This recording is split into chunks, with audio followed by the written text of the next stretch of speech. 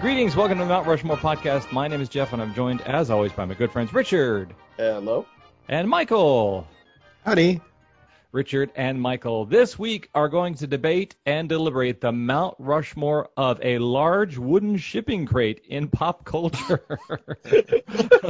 We almost made it. We almost made it through it without cracking Busting. up. Yeah. This was my choice, and I am fascinated with tropes in cinema and storytelling, and I remember as a kid seeing in the Warner Brothers cartoons a large wooden shipping crate would show up, and often it had some words spray painted on the side in the Cooper font, and often coming out of that would be something crazy or insane that would send everyone into a chaotic scramble. But not just in cartoons, in films and videos and other storytelling. And it usually is a fun portent of something that will set the plot into motion. So I thought it'd be fun to discuss that. And I guess I'll see from your choices whether you had fun with it or not.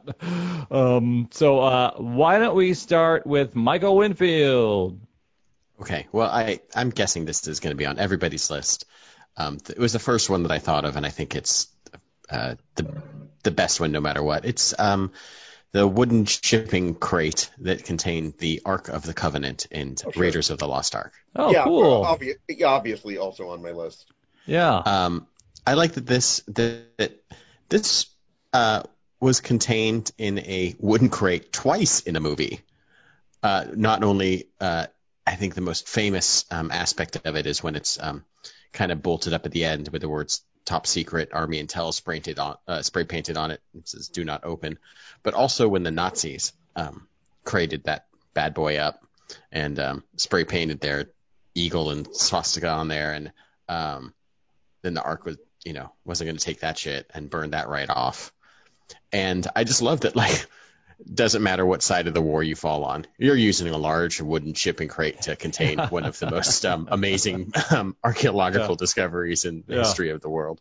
Yeah. The power of God can't be contained by wood, or can be, I guess.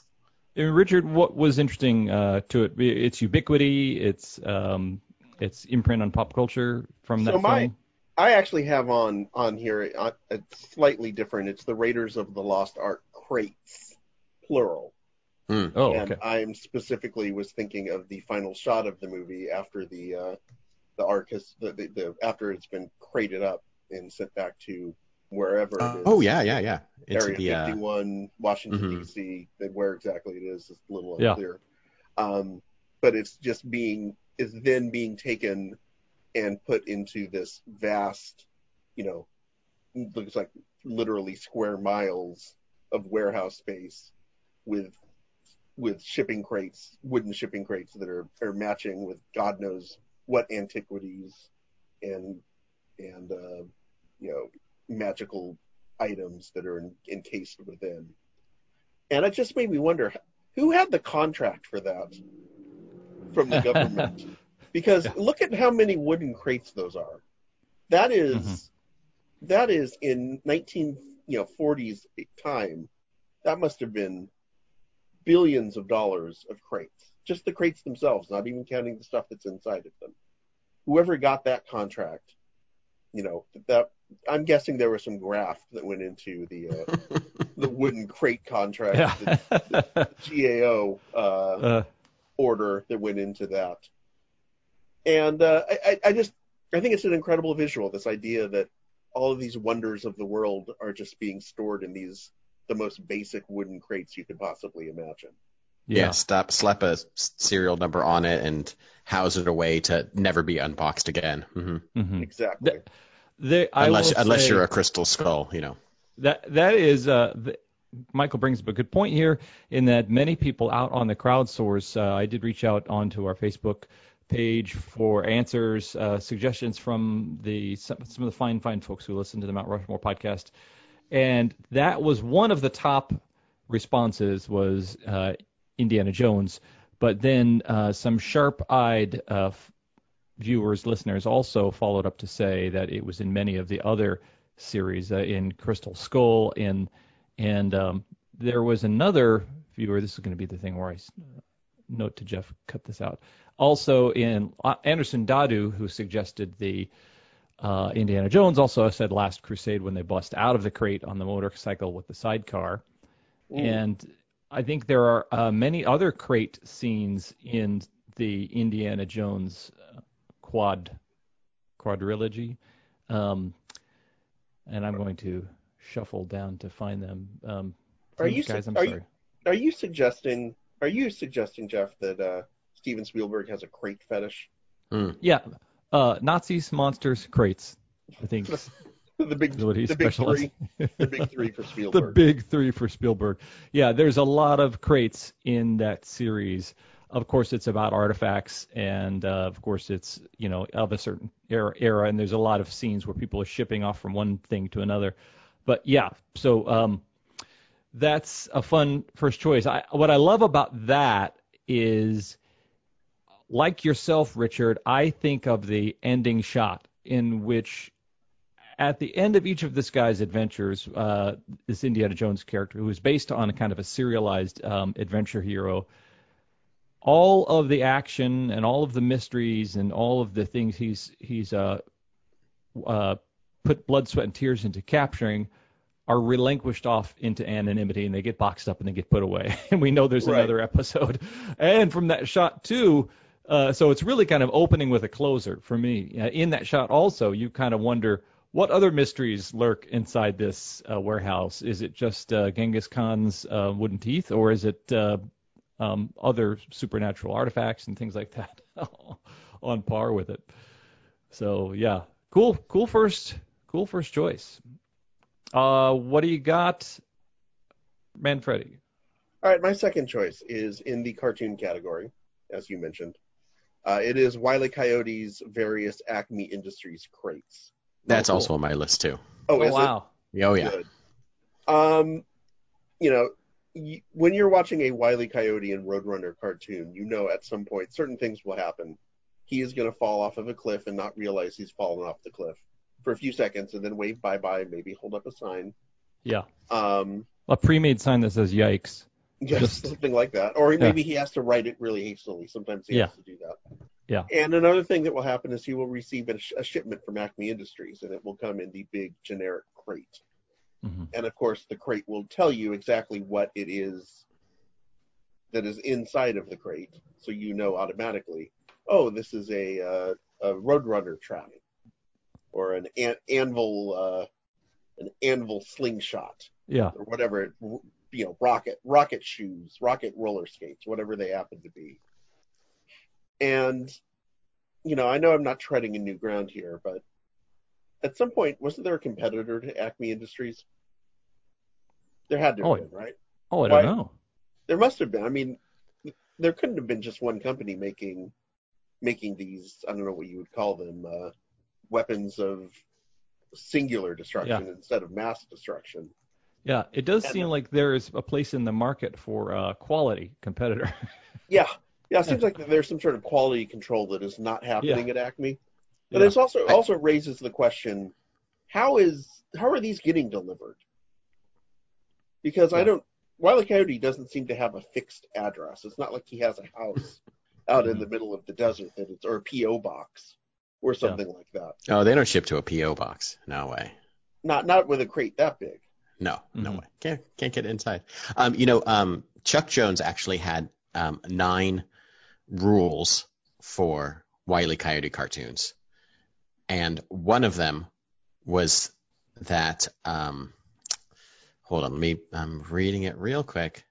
Okay, he had two of the 9 rules were based on Acme products. Rule number 2, no outside force can harm the coyote, only his own ineptitude or the failure of the Acme product. And then also, let's see, it was rule number 7, all materials, tools, weapons, or mechanical conveniences must be obtained from the Acme Corporation. So they did have the monopoly, and it was, I guess they were all the other shipping companies and novelty companies or novelty contraptions were in maybe the Disney universe. Who knows? Mm-hmm. Does that lend an existential? Obviously, there's a lot of this is Coyote and Roadrunner might as well be Bertolt Brecht or Samuel Beckett waiting for Godot, because they are in a place where the environment never changes, they never age. I mean, it is true of cartoons. They There's never anything coming from the outside. So what is reality, and then what is real? Is the Acme company even a viable company, or is all these things actually in his mind? Because the result is the same at the end of all of that. Do we want to wax existential about that? I mean, I imagine that they lose so much money. Yeah. On Wile E. Coyote, because he doesn't seem to have an income. Yeah, what is he paying with? That's a good question. Yeah. Mm-hmm. I go ahead. I was going to ask, does he try to return these items after they fail? Like, what's the return policy of Acme Industries? I'm guessing it's not great. I did compile a list. I watched a compilation video of all of the different products that he's received from Acme, and then I broke that down and compiled just a list of the ones that came in large wooden shipping crates.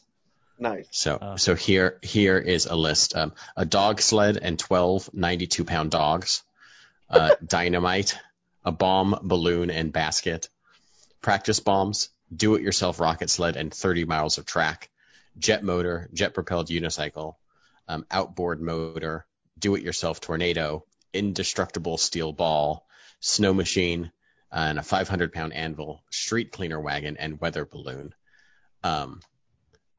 They're versatile, if anything, you know. If you want something, you can get it from Acme. Yeah. We'll thank Justin Kosh, who submitted Wile E. Coyote and Acme products as a suggestion. So he agrees with you guys. So I guess with that, gentlemen, we have rocketed on our rocket skates most quickly to the halftime than we ever have before, because you both picked that. Am I right? Yes. Yeah.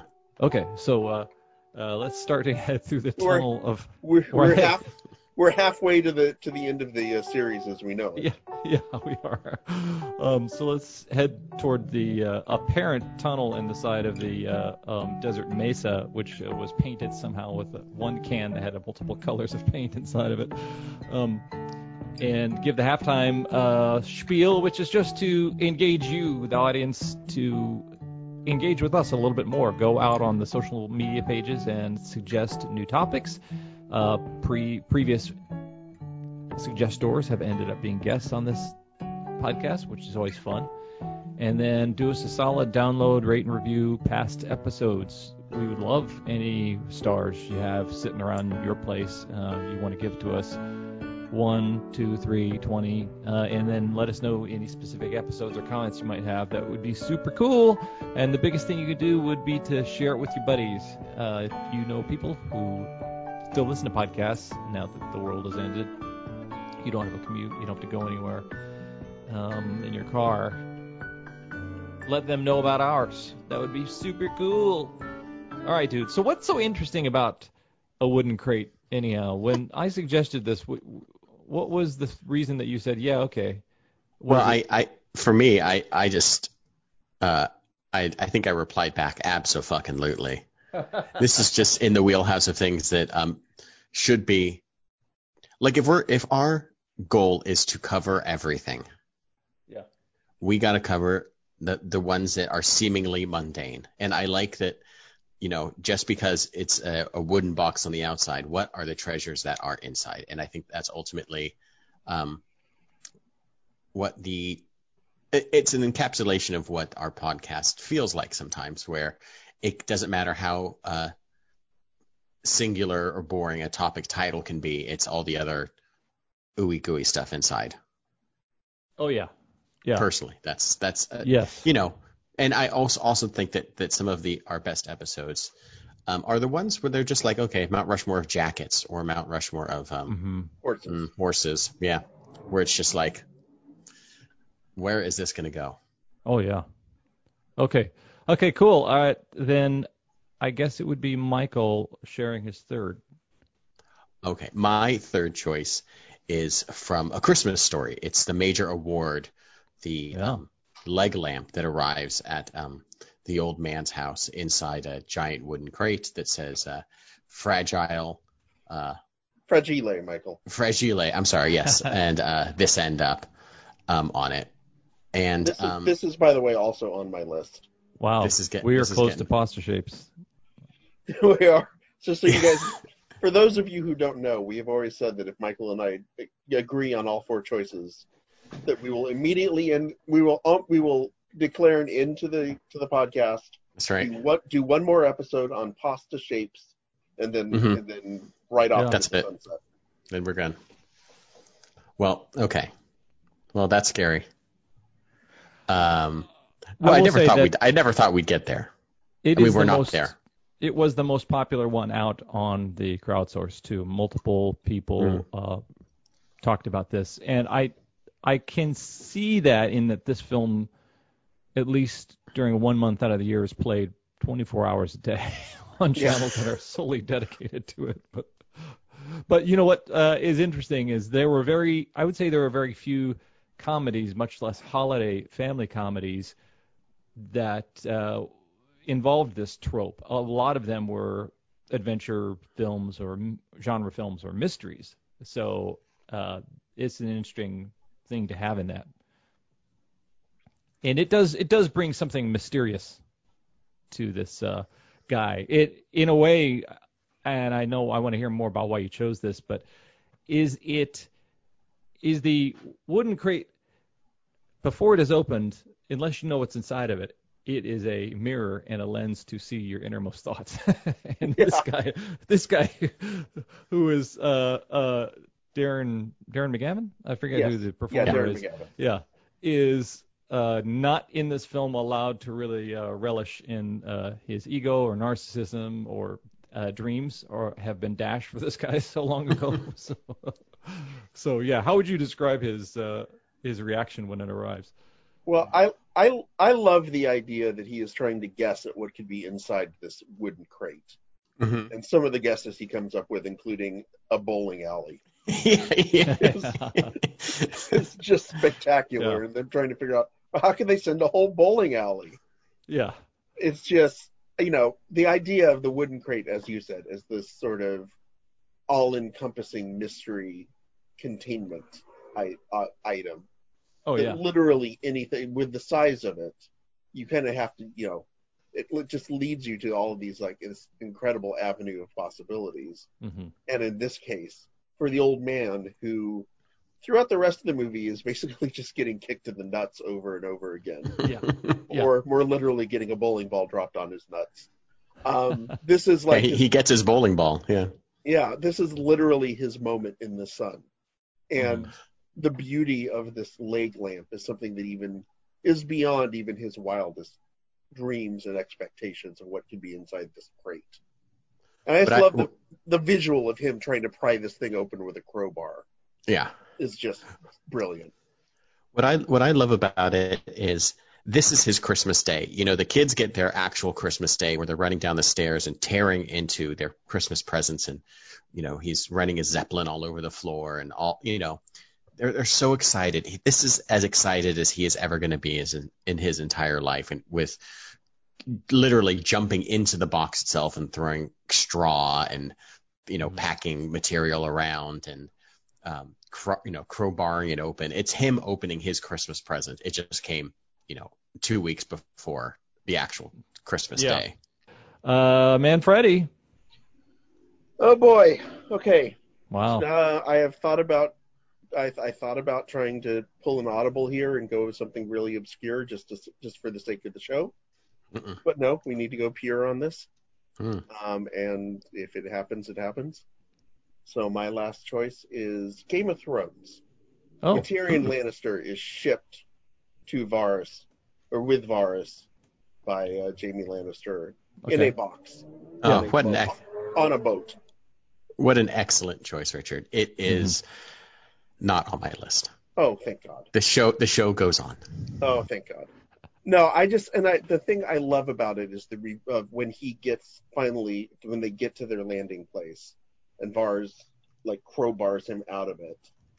And the first thing that Tyrion does is complain about having to push his own, I think his line is, push his own shit through one of the small breathing holes. And it just makes me think about you think of the trope of someone shipping themselves to some place. Yeah. Things that a thing that has happened in real life. So it's not necessarily just a TV or film cliche, but something that has, I know there's a very famous story about a slave who shipped himself to abolitionists in the North during the just before the Civil War and managed to escape slavery that way.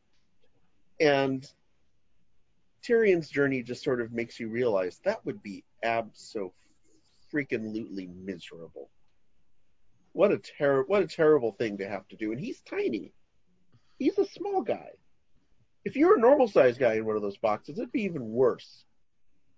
And just the mechanics of, like, yeah, what do you do when you have to take a leak? What do you do when you have to take a dump? What do you do, what would it be like when you first get out and your legs, you've been, if my legs fall asleep at being in a sitting crisscross applesauce for a half hour, I can't imagine what being crunched up in a box for several days or a week would be like. Just absolutely miserable. And I think the way Game of Thrones showed Tyrion immediately after getting out and sort of his annoyance with the whole thing, even though this was done as a way to save him from his own execution, I think is very, very realistic to me. Because even though intellectually you would know, hey, this was the only way that I could survive, and thank God that they did this, when you first get out, all you want to do is bitch about it. Yeah, that's a fun choice. Our friend Sam, who goes by Samuel Sammers out on Facebook, probably because he doesn't want to share her real name, suggested that one, and I was not familiar with it, but it does seem both humiliating, but also gives him a new lease on life. But, yeah, exactly. Yeah, that would be horrifying. Okay, Winfield. My last choice is going to make Richard absolutely terrifyingly angry at me, but I don't care. I don't care. It is the Trojan horse from Greek mythology, and I guess if you want to put it in a pop culture context, let's say the movie Troy. Sure. Where, it's made of wood. It's technically made out of shipping wood. It's made out of a ship. It contains things. It traveled a long way, and Okay. Jeff, I'm going to let you. I'm not even going to say anything about this one. I'm going to let you be the judge of this. Well, good. He's the judge. He doesn't even have to. He doesn't have to grant me the points, but I can, argue my case. Okay. And if I'm laughed out of, His Majesty's courtroom, so every court needs a jester, Michael. That's right. And I am that. That's a unique way jester of looking guy. at it. Yeah. So what do you think is interesting or intriguing or whatever about the Trojan horse? Well, it's wood. It's a horse. Did you run out of ideas, Michael? Technically, when I realized that when Garfield always threatened to ship Nirmal to Abu Dhabi, and then all of the images that I looked up did not have anything to do with a shipping crate, and they're all like a small wooden box or like a shoe box with holes poked in it. Speaking of things being live animals being shipped someplace, I immediately started trying to scramble to think of something that would be different, I guess, but also contained people. Yeah, I thought your Tyrion choice was excellent, Richard. Yeah, thank you. The same basic concept, but Trojan horse. It was this big wooden container that the Trojans brought into their city. People argued not to bring it in, thinking that it was a trick, and those people were killed by, I think Poseidon sent like asps to kill them, the people that foretold that it would be the doom of the Trojans. and it was a good trick. Everyone loves a good trick. I don't know. Grasp me at straws here, but at least it's made out of wood. There was a Simpsons episode that had them getting shipped in a wooden box. You could have done that, Michael. I can't believe there wasn't a Royal Rumble or something where somebody shows up in a wooden crate that you guys did pull out. Was the gobbledygooker he was in an egg, not a crate, so that doesn't count. Yeah. I'm sure there was a Three Stooges episode. Oh, absolutely. That involved a wooden crate at some point. Yeah. I'm going to read some of the crowd sources, and there were some really great suggestions. Leslie Seiler was the first person to suggest Raiders. Bradley Gilbo was the first person to suggest the Christmas Story crate. Josh Carson's Short Circuit 2. What We Do in the Shadows. Now, that's a good pull, I think, even though it's a coffin. Oh, yeah. I think. Well, I guess they do live in the crates. They ship themselves in the crates. I believe that what's his name that was Peter sent across the sea? Not Peter, but whoever was sent across the sea. The one that's played by Taika Waititi. How it went. It took too long to get there. Yeah. He sent like second class post or something. Yeah. Both Christy Patterson Veach and Howard Aronin said several episodes of Gilligan's Island. I think that might have been the second place I saw that as a kid. Great comment from Brian Scolaro. In fact, two Brians suggested Abbott and Costello meet Frankenstein, stand-up comic. That's incredible. That's a great pick. And then he even went on to say that even though I recall us discussing this in the Mount Rushmore of Horror Comedy, I think, this film, and he did comment that he had heard that film was what made Tarantino get into directing. So that shows the versatility of this trope. It can be in comedy or horror, this thing. Right. Lilith Barbarian suggested in Friends when Joey makes Chandler sit in the box to think about what he'd done. No, I'm not going to support Friends. I'd rather go with the Trojan horse than do anything. So. Dumbo drop the Green Acres episode, The Thing. Now this suggestion from Jeffrey Schwartz is our audio clip of the week, so we're going to play that right now. Okay, so Jeff, this is the other Jeff. This is why I selected Green Acres, that particular episode, because it was so funny that Lisa got Oliver a gift. It was a bird bath, but it came in this big crate, and they needed help, so they got the Monroe brothers to open up the crate, and of course the Monroe brothers had to check their books to see what the rate was, the crate rate, and then they said, no, the state. Yeah, we have to follow a state freight crate rate. And of course they open up the crate and then something goofy is inside, obviously. That's why I chose that Green Acres episode. Thank you, Jeffrey, for suggesting that episode of Green Acres. That's super cool. Mm-hmm. And Creepshow The Crate was suggested by Todd Norris. And I have to say that this was one that immediately came up in my mind. Because not familiar with it because I'm not a horror person. So yeah, of the different anthology series, the horror anthology has kind of transmuted from EC Comics to Stephen King through Creepshow.